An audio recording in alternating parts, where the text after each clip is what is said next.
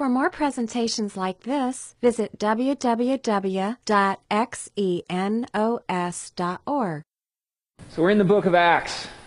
We've seen the Apostle Paul become a Christian, turn from a life of persecuting Christians. We've seen him go learn to do ministry and have early success here back near his hometown. We saw him at Antioch as a leader there. We saw him out on his first trip to go plant churches around mainly Turkey, modern-day Turkey. We saw him take a second journey where he went through Turkey to those same churches, and then he went down into Greece. And last week, we finished up with Paul coming to the end of his second journey at the end of Acts chapter 18. And that's where we'll pick up this week, where he goes on the road yet again for a third time, Paul's third journey. So we'll start at the end of Acts chapter 18. Remember last week we left him at Antioch. That was his home base. That's the church that originally sent him out in the first place. And it says, after spending some time in Antioch, and the year here is probably about 53 A.D., after spending some time in Antioch, Paul went back through Galatia and Phrygia, visiting and strengthening all the believers. So he's moving back through churches he planted on the first missionary journey. He started his second journey by going back through those churches, encouraging the believers there. And then he starts his third one by going right back through those same cities, right down that road, right through his hometown of Tarsus. It never talks about what he did at Tarsus there. It's kind of mysterious, Paul's relationship with his family and whatnot, but he moves through here planting churches, through churches he planted, encouraging the believers there. He didn't just plant churches and leave them behind. But Luke tells us, meanwhile, while Paul is on the way west from Antioch, meanwhile at Ephesus, some things are happening. Remember, at the end of the second journey, Paul made a brief stop at Ephesus, did a little bit of teaching there. He's like, look, I'll come back if God wills. He left his fellow Christian workers, Priscilla and Aquila, the husband and wife power couple. He leaves them there at Ephesus, apparently to try to get things going there. And it says that a Jew named Apollos arrived at Ephesus. Now let's talk a little bit about Ephesus, because that's going to be our location for all the action happening tonight. Okay, Ephesus is such an unbelievable archaeological site. F.F. Bruce calls it an archaeologist's dream. This is massive. You can see they've excavated this entire main street going right down through town. You can see it heads down to a very famous ancient structure called the Library of Celsus, which would have been built just a little bit after Paul was here at Ephesus. Very famous structure. Here's the ancient Ephesus marketplace, the Agora, again with the tall Library of Celsus in the background there. Ephesus is the third or fourth largest city in the Roman Empire, depending on who you read. About 250,000 people. It's third or fourth. It's either that or Antioch, where Paul's coming from. And in fact, Alexandria is the second most important city in the Roman Empire. So next to Rome, we got the three major cities in all of the Roman Empire mentioned in these two verses here. Antioch, Ephesus, and Alexandria. Strabo said Ephesus was second in importance only to Rome. Well, it was a major center of religion, especially the worship of Artemis, the goddess Artemis, which we'll talk more about that later, including the famous temple to Artemis. It was also a center of magic, and now I'm not talking about Magic the Gathering here. Oh, do they play D&D too? No. This is the real kind of magic, the kind with spells, the kind where you communicate with demons and try to get evil spirits to do your will. In fact, remember how the church at Corinth we studied last week, to Corinthianize came to be synonymous with living this just really raw party lifestyle. The phrase Ephesian writings came to be known as a term for magic scrolls, magic papyri, that sort of thing. They were so famous for their magic there, and this is right what Paul's going to walk into. That becomes important in our narrative as well. It's also an important financial center. So it's very wealthy here, very influential, and as a free and wealthy city, Rome gave a lot of autonomy to Ephesus. They were not directly under the rule of Rome. They were kind of self-governed, and yet that freedom was limited, and if you really messed up bad, Rome could just come in and take away that freedom. And we're going to see that come up in this story tonight as well.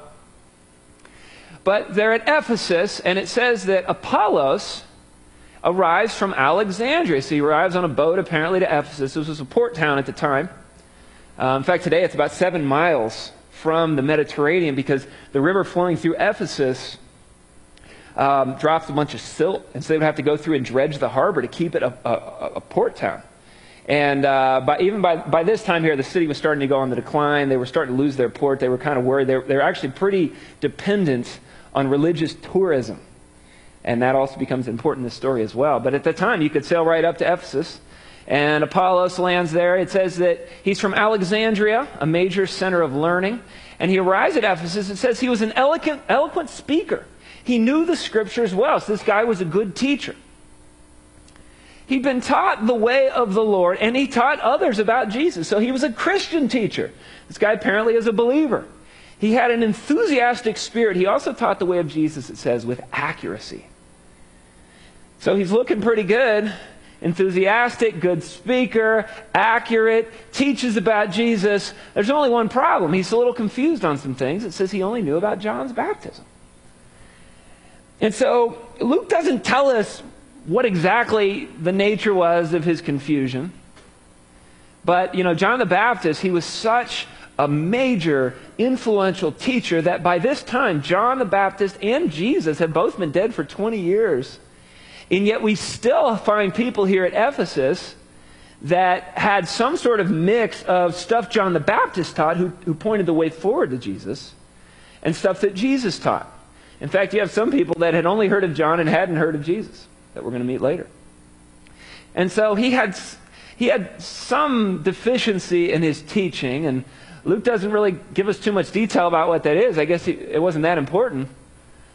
What is important is this. It says, Priscilla and Aquila, they heard Apollos speaking, preaching boldly in the synagogue. And they saw real potential in this guy, but they saw he was off base on some things. So they took him aside. They didn't embarrass him in front of everybody or get up to try to debate him. They took him aside. They explained the way of God even more accurately. And Apollos, apparently he took it from them. So he was a good teacher. He wasn't just a good speaker, knew his word, good at apologetics, clear, enthusiastic. But he also was humble enough to learn. You need humility if you're going to become a good teacher of the word. And he was willing to learn. Well, he'd been thinking, actually, about going to Achaia. That's Corinth.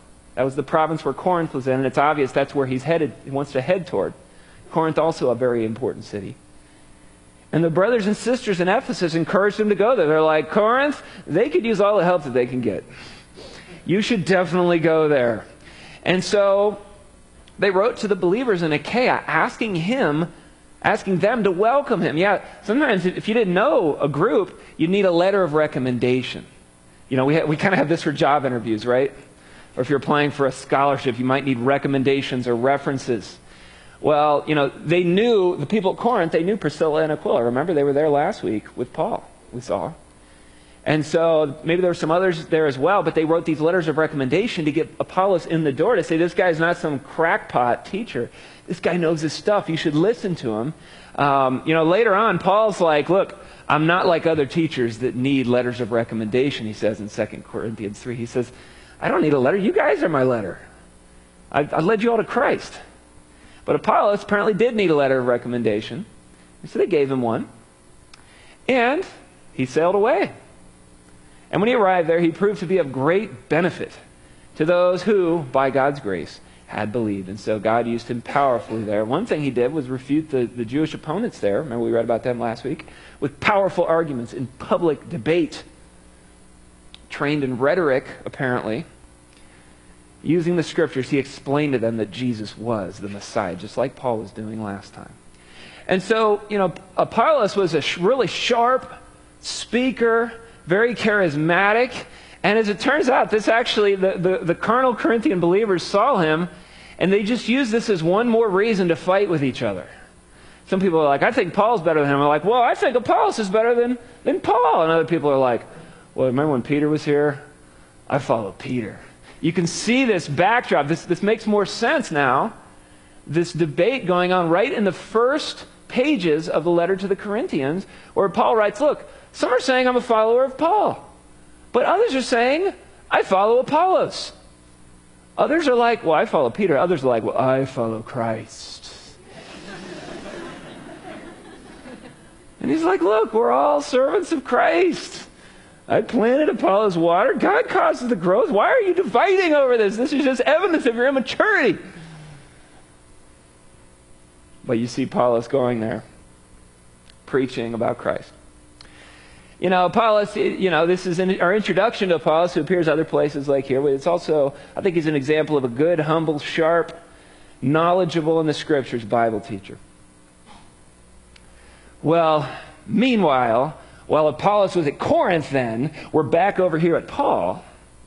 And it says that Paul traveled through the interior regions. He's moving and making his way through southern Turkey, through these churches he had planted. Remember on the second journey, he wanted to go into Asia. That was Ephesus. But the Spirit blocked him. And so he had to go another way. Well, now he gets to go there. He went until he reached Ephesus on the coast, where he found several believers. Okay. But as Paul starts talking to these believers, he's like, something seems a little funky here. What exactly do they believe in? There's something wrong here. And so he starts trying to troubleshoot what's happening with these so-called believers. He says, guys, did you receive the Holy Spirit when you believed? And they're like, no. We haven't even heard that there is a Holy Spirit. So these guys seem a little more confused than Apollos, right? He was teaching the way about Christ accurately. These guys have never even heard about the Holy Spirit. This is like being like, wait, so you guys are married. Something seems wrong here. You're not acting like it. Did you have sex when you got married? And they're like, we haven't even heard there is such a thing as sex. What are you taught? What is this thing you're speaking of? And he's like, oh, okay. Now we're talking. He says, well, then what baptism did you experience? Was that? Because it obviously wasn't Christian baptism. And they're like, well, the baptism of John the Baptist. All right. So he says, oh, I see the problem here. John's baptism called for repentance from sin. Remember John the Baptist went around baptizing people? That's how he got his name, the baptizer. He says, John himself, though, told people to believe in the one who would come later, meaning Jesus. So it doesn't even sound like they really even knew who Jesus was or the Holy Spirit. These do not sound like Christian believers.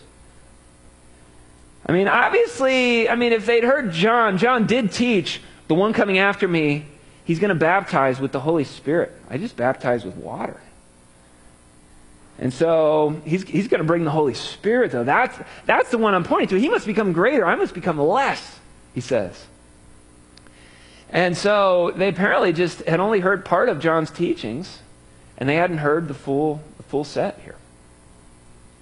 And so Paul explains to them Jesus, and he teaches them about Jesus, and apparently he leads them to Christ. It says, as soon as they heard this, they were baptized in the name of the Lord Jesus. Remember what Jesus said, go into all the world, baptizing in the name of the Father, the Son, and the Holy Spirit, teaching them to do everything I've commanded you, and lo, I'm with you always, even to the very end of the age. So that's what Paul's doing here. He's baptizing them in the name of the Father, and the Son, and the Holy Spirit.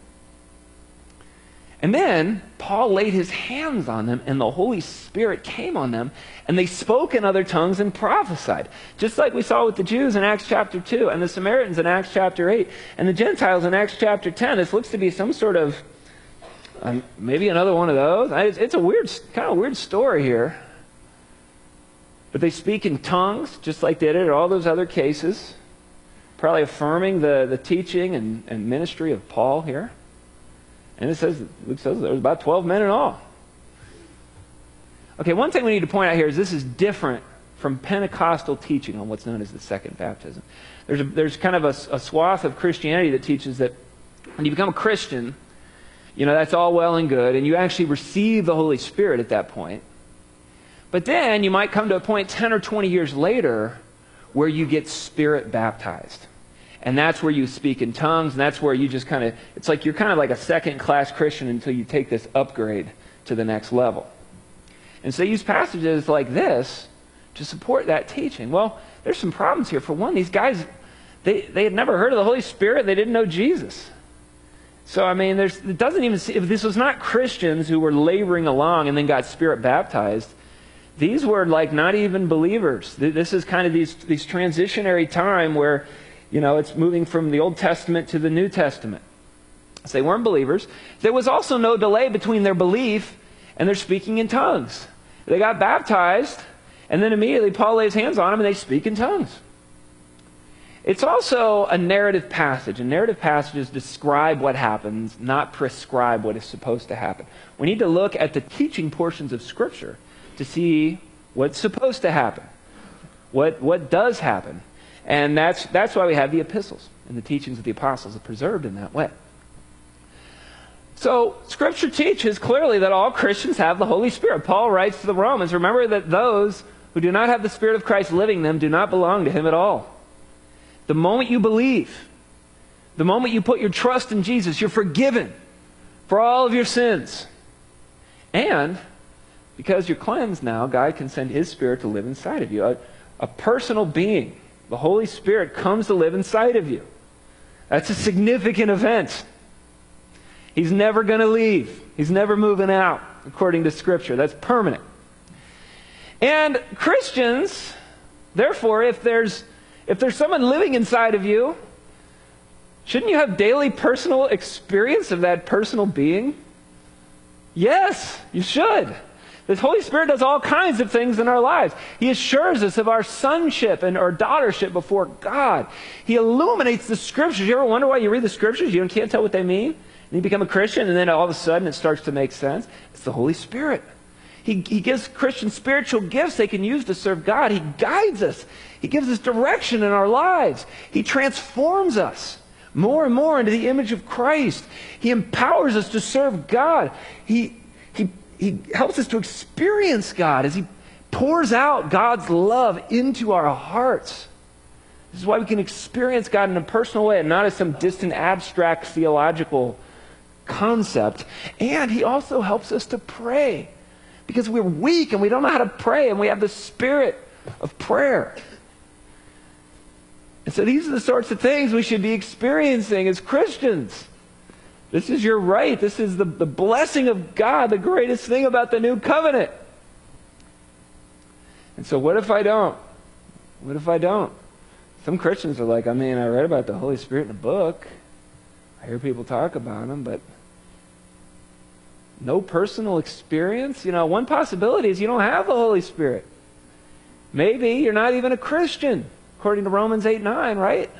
So maybe you need to call out to God and say, I want to accept Christ. I want that Holy Spirit indwelling me, God. And Jesus said, the Father will give the Holy Spirit to those who ask generously. Or maybe you're a Christian that has the Holy Spirit, but you just don't have any sort of ongoing experience of the Holy Spirit. It's not a very real, present thing in your life. I guess that's possible. And if that's the case, I would talk to God about that. I would also talk to a mature Christian believer about that and tell him, I want to have this. I want to have, Scripture talks, Paul commands the Ephesians. He says, be filled with the Holy Spirit. Continually, ongoing. And filling is not where you get more of the Holy Spirit, but it's where the Holy Spirit gets more of you. And the Holy Spirit's important. It's the lifeblood of the Christian. He is at the center of everything. And so, Paul goes into Ephesus. He goes to the synagogue, and he preached boldly for the next 3 months, arguing persuasively about the kingdom of God. And so, like his normal practice, he goes and he talks to the Jews there. They let him go 3 months. Sometimes he doesn't even make it a couple of weeks. And he's arguing persuasively. We've seen this before. But some became stubborn, rejecting his message and publicly speaking against the way. And so we see a polarization like always happens as well as these things, right? Some are responding to the message. Others are getting more and more angry. That's offensive to the religious person. To think that grace alone is the only way of salvation. To think the way of Christ, that's the way to God, that's offensive to the proud religious person. And so some just didn't like what he had to say. They began publicly speaking against the way. That's what they called it. And so Paul finally decides to leave the synagogue, like he's done before in other cities, and he took the believers with him. And he held daily discussions at what's called the lecture hall of Tyrannus. Now, we have not uncovered the lecture hall of Tyrannus yet at Ephesus. There's a lot more digging to do there, though. But that's where he went. Now, what was the lecture hall of Tyrannus? Well, it belonged to a guy named Tyrannus. That literally means the tyrant. So it sounds like he was the teacher here. And I don't know if that was a nickname his students gave him, the tyrant. But if you were like a teacher, you needed a place, okay? And so this was his place. This apparently, it sounds like where he taught. Maybe he just owned it and rented it out to teachers. But a lot of people think that what Paul would do then is he would use, so normally they would teach, the lectures would be in the morning at these places till about 11 a.m. Then it would just get hot. And then, so what Paul would probably do, a lot of people think, is that he would work in the mornings as like a tent maker. And then at 11 a.m., he would drop his tent stuff, and then he would head across town to the lecture hall of Tyrannus, and he would teach all afternoon. Some say from maybe 11 to 4 o'clock, so about 5 hours of lecture when most people were resting. A lot of them would take a nap. One commentator says there would have been more people asleep at 1 p.m. than 1 a.m. in ancient Ephesus because they took their siesta in the middle of the day. They didn't have air conditioning or anything like that. Eat lunch, go to sleep. So Paul, though, he'd be up with his Christian workers that he was training there, and they were hitting the books. In fact, he goes on to say that he was at Ephesus for 3 years, a full 2+ years here, lecturing, probably 6 days a week at this lecture hall. That's some serious teaching of the Word. This went on for the next 2 years, so that people throughout the province of Asia, both Jews and Greeks, heard the word of the Lord. And so you can see Ephesus there on the left. And what we see is that all these cities in the area around Ephesus, churches started being planted there. People met Christ. New disciples were being made there. In fact, if you read Revelation 1:4, he says to the 7 churches in Asia, and then he lists them. And he starts with Ephesus, and then the next 6, you can just travel right up the road from Ephesus, go clockwise, and you'll find each of the next 6 cities that are the recipients of the book of Revelation. Smyrna, Pergamum, Sardis, etc. Including Colossae. We've actually got an epistle. A letter of the New Testament is written to Colossae. Philemon lived in Colossae as well, so we got really 2 letters to that church. So significant unleashing of the power of the Spirit going on. We got a real spiritual movement taking place here, simply with churches meeting house to house, and also a centralized training center, equipping, teaching the Word to these believers. And so one thing we see is, it's as awesome as the Holy Spirit is, spiritual movements can't just survive on the Holy Spirit alone. What we also need is the Spirit of truth. He is the Spirit of truth. He inspired the Scriptures. We need to invest deeply in the Scriptures as well. And this is why so many of us here have invested so much of our time learning the Word. This is why a lot of people here in this room have spent 1.5 years straight, Wednesday nights for 3 hours, in the lecture hall of Tyrannus. Learning theology, learning the practical application of that theology. This is why so many of us spend hours each week meeting with another believer one-on-one to learn the Scriptures, to study good Christian books together, to talk about it. With them turning around and then pouring into others. That's what these did. Paul, it doesn't look like, really got too much outside of Ephesus. You know, when he writes the letter to the church at Colossae, it's obvious he hasn't been there. The dude that he trained planted that church, though, and the one at Laodicea, probably. And so these guys were being equipped, learning the Word, and then going out and teaching that Word to other people as well. And this movement on the power and guidance of the Holy Spirit and the power of the living and active Scriptures. I mean, this is textbook right here. This is about as good as it gets in Paul's ministry. This 3-year stint that he stays at Ephesus. He also wrote the letter to the Corinthians here. The letter of 1 Corinthians was written during this time when he's at Ephesus. And if you've read that letter, you know there's a lot of problems in that church at Corinth that he just planted. So he's kind of juggling both. On the one hand, he's getting reports from Corinth. He even makes a quick trip to Corinth. He calls it a painful visit. Sometime here when he's at Ephesus, a quick trip by sea there and back. Then he writes the letter to the Corinthians. There's problems there. They don't trust Paul. And so on the one hand, he's got this awesome movement going here at Ephesus, and he's also juggling what's going on at Ephesus and trying to get things on track there. Luke really doesn't tell us too much about these 2 years at Corinth, but what we do know is this was a time of great strides for the gospel, but also great opposition from God's enemy. You read about revivals and you're like, that just sounds like everything was awesome all the time. And you talk to people that are in them, it's like, no. It's actually, you feel anxious, you feel there's blows and counter blows. God's enemy is not going to allow anything to go unopposed. Paul writes to the Corinthians about what's going on there. He says, look, guys, I'm going to stay here at Ephesus until the festival of Pentecost. I really want to come to you guys, but there's a wide open door for great work here, although many oppose me. Yeah, when God opens the door, you go through it. When God makes a hole in the offensive line, you run through that hole as fast as you can. But at the same time, he says, many oppose me. Don't forget about the defense there, the linebackers waiting to level whoever goes through that hole. This is a war. This is spiritual warfare at the center of magic in that whole part of the Roman Empire. A place famous for its Ephesian writings, its magic scrolls. Many oppose me. He says also in 1 Corinthians, he says, I fought wild beasts at Ephesus. And I don't think he's talking about literal wild beasts. I think he's talking about his opponents. They were ferocious, wild beast-like in their opposition. Of course, he knew it was God's enemy, Satan, who was behind all of this. He shares a little bit more of how he was affected by this in his second letter to the Corinthians, written shortly after he leaves Ephesus. Here's what he says. He says, we don't want you to be uninformed, brothers and sisters, about the troubles we experienced in the province of Asia. It's Ephesus, probably. That's where it was. We were under great pressure, far beyond our ability to endure, so we despaired of life itself, deep depression. He's so weighed down.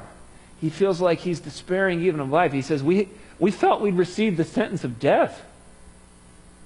We didn't think we were going to make it. But this happened that we might rely not on ourselves, but on God, who raises the dead. And so Paul says, even in this time of great spiritual advancement, God is still at work in his life. He's still breaking Paul. He's still teaching Paul the value of suffering and how that suffering should drive him closer to Christ. That's the value of suffering in our lives. Don't expect Christian work without opposition or suffering. Don't think you're doing something wrong because you're experiencing opposition. No, we must fight through, sometimes for years. And really, it's a battle that we won't lay down our armor until we lay down our lives. At least that's my hope. Well, at Ephesus, God gave Paul the power to perform unusual miracles. Not just your normal miracles, your everyday miracles. Extraordinary miracles. Luke is explicit on this. What kind of miracles? Check it out. Well, when handkerchiefs or aprons, literally when sweat rags, these are sweat rags that he's talking about here, that had merely touched Paul's skin, and Luke is explicit on the skin part, the doctor, using the term there only once in the New Testament.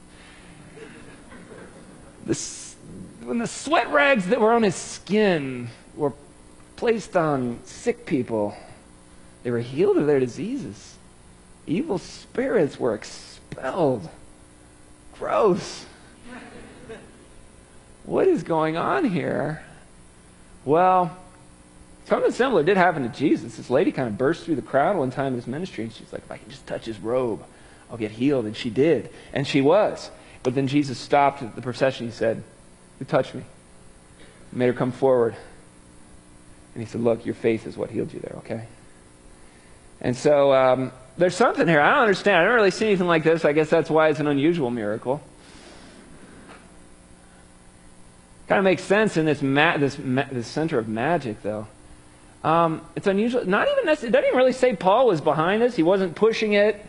I mean, it literally says they carried away his sweat rags and put them on people. So I always wonder if Paul, it's 11 a.m. It's time to close up shop at the tent maker. Tent makers are us or whatever. He goes out to teach at Tyrannus. He comes back and he's like, "Oh, who stole my sweat rag?" Those crazy kids.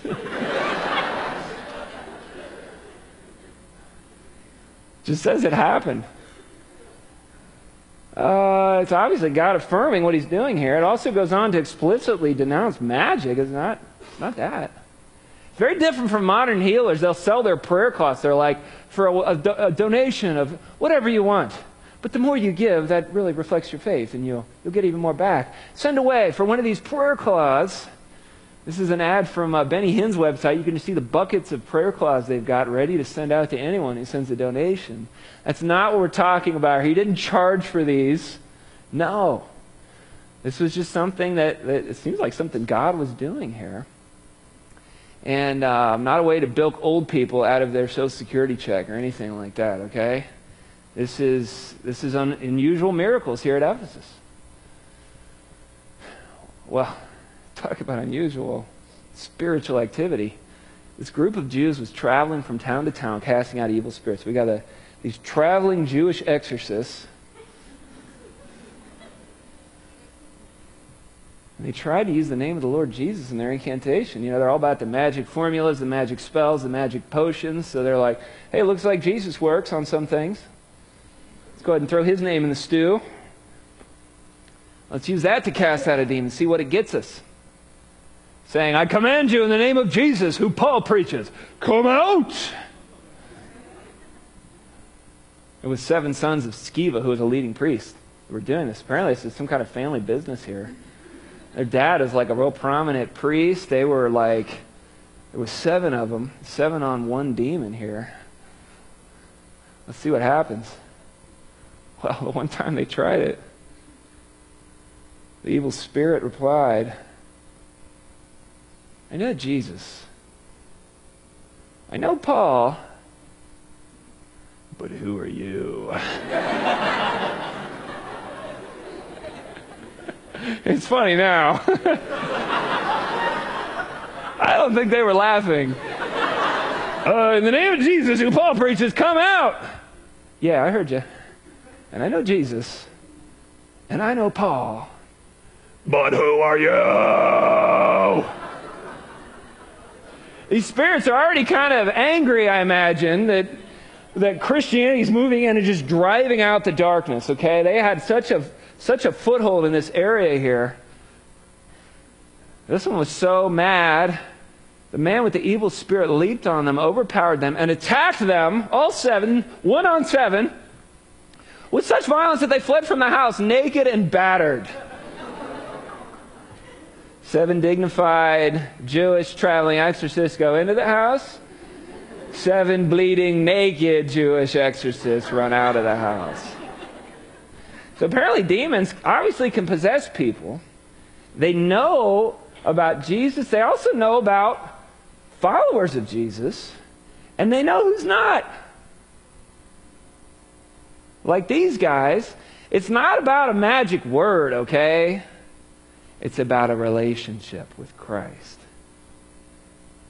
Does Jesus know you? Is his spirit dwelling inside of you? Are you his?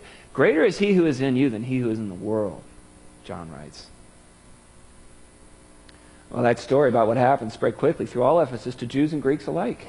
And a solemn fear descended on the city, and the name of the Lord Jesus was greatly honored. This became famous. And many who had become believers confessed their sinful practices. A number of them who'd been practicing sorcery brought their incantation books and burned them in a public bonfire. Yeah, so what some think here is that these were not brand new converts because of this, but it almost sounds like the tense, the force of the verbs here is that these guys had become Christians, But they still kind of had their secret magic scrolls tucked away in that chest back in the corner of their room. They were still kind of doing both. And then they saw this.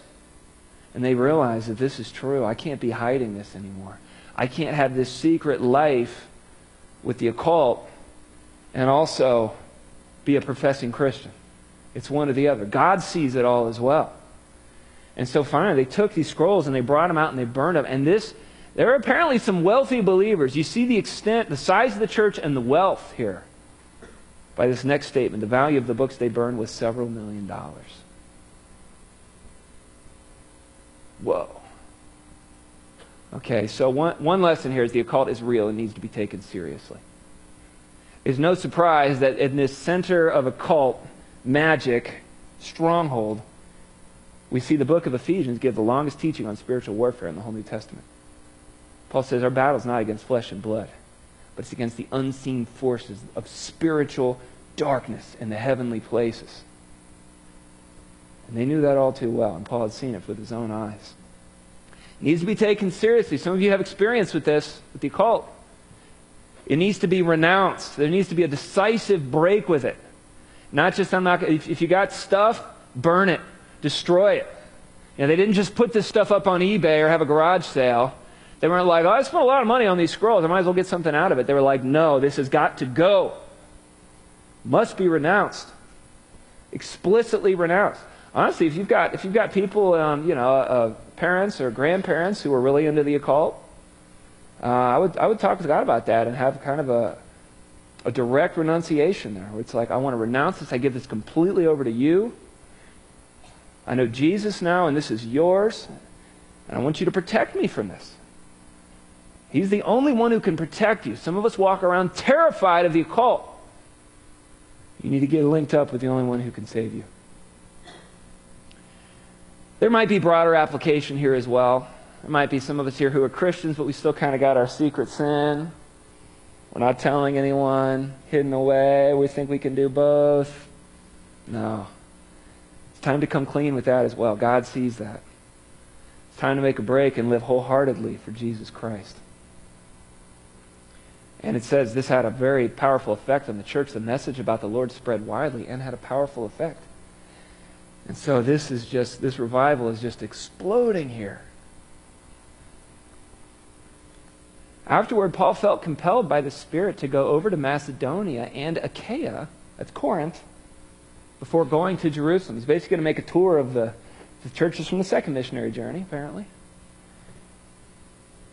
And after I go to Jerusalem, he said, I must go on to Rome. Well, he's got to go to Jerusalem because he's got a collection he's taking to the Jews there. We're going to read about that in the next couple of weeks. But he says, after that, I'm going to Rome, which is true, but not exactly in the way that Paul thinks he's going to go to Rome.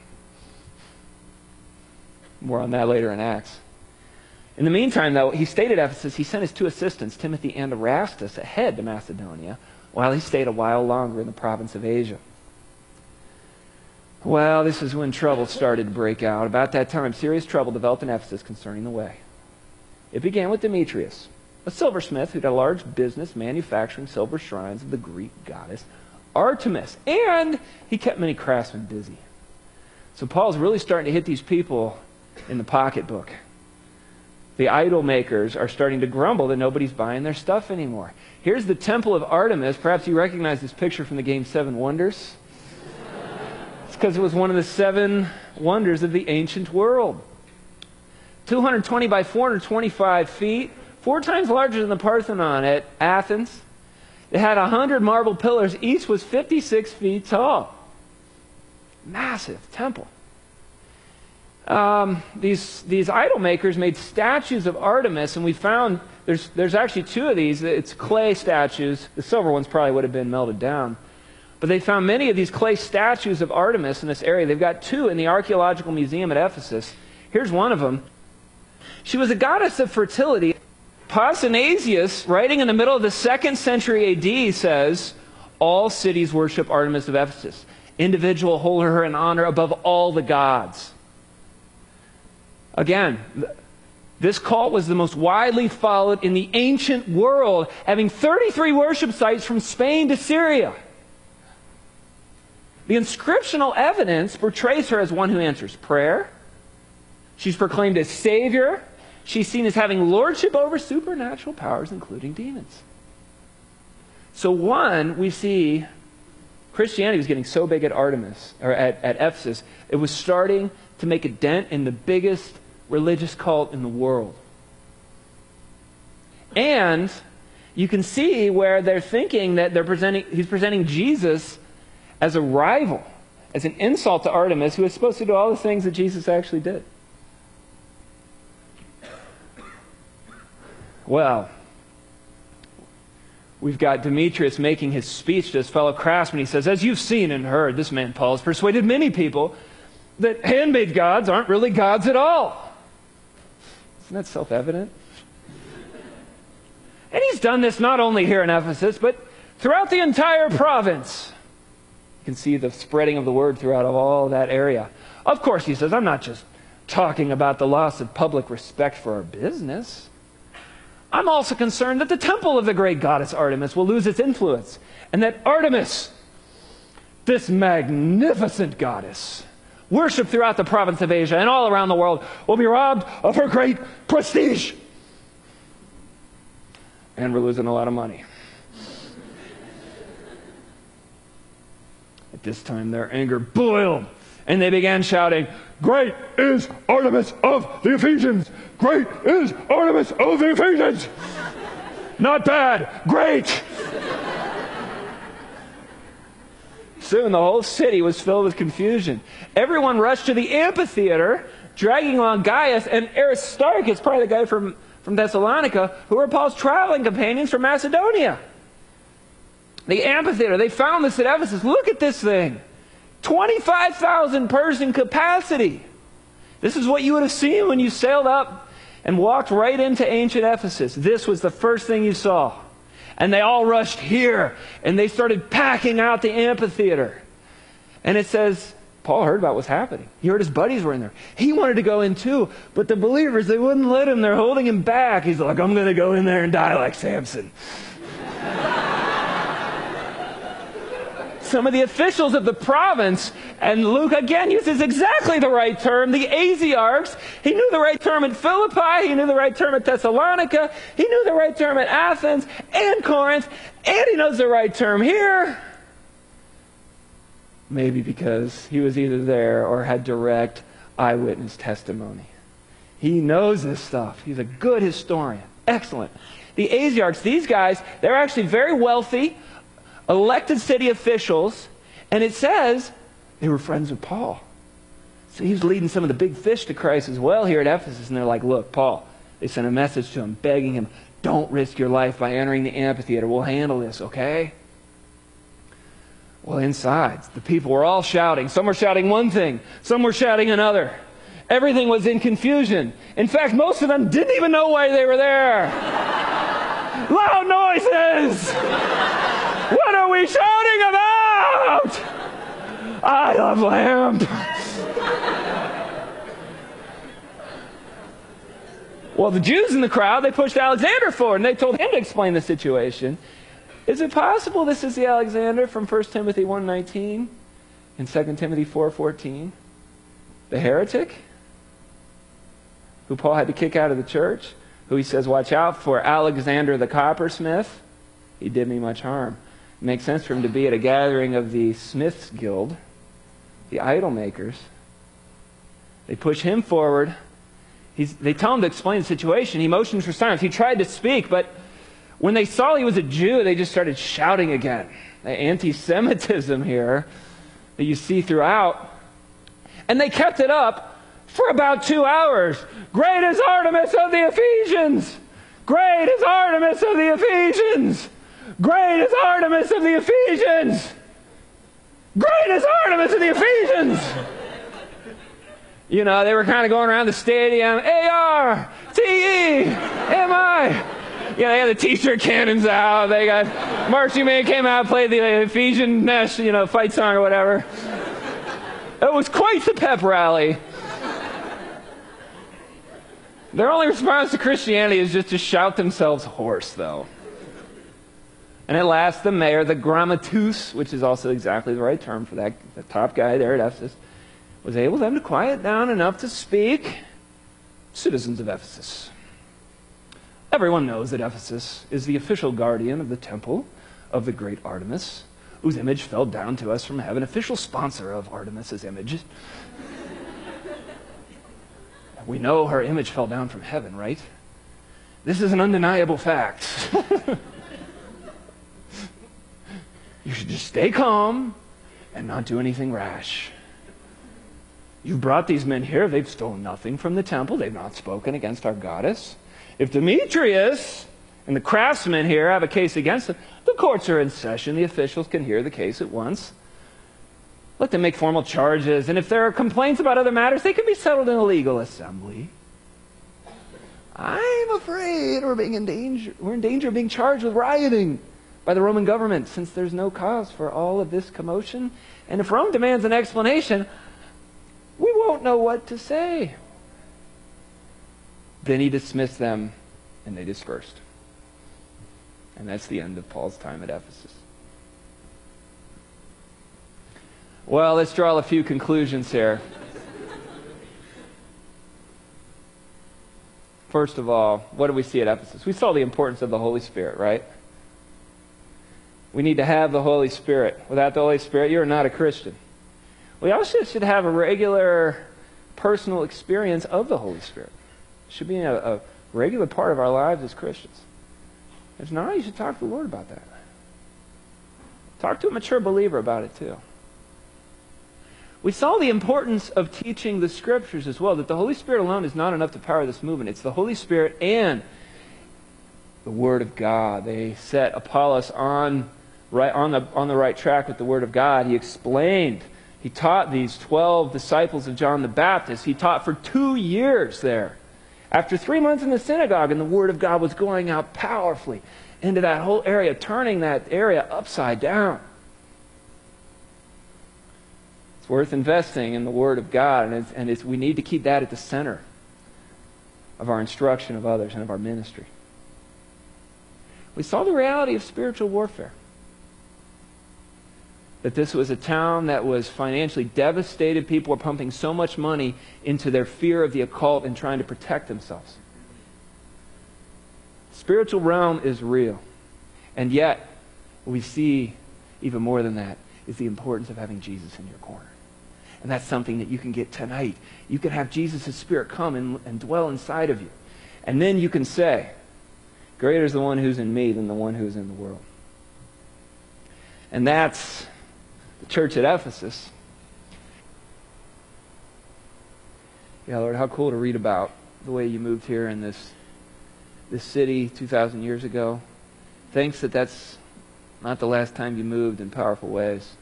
Thanks for how we see you moving in our midst right here in this large city. We see spiritual movement taking place here. God, I pray that we would hold firmly to your Holy Spirit and to your Word, that we would take our teaching and our equipping seriously in your Word, God, and that we would turn around and give it to others. And I pray too, God, that we would not dabble with things like the occult realm, but that we would just boldly declare your truth and stand on our identity, Lord, and that we would see you moving in powerful ways like you did here at Ephesus. Amen. This study was recorded at Xenos Christian Fellowship and is copyrighted. You may freely copy and distribute it as long as you keep it intact and do not sell it.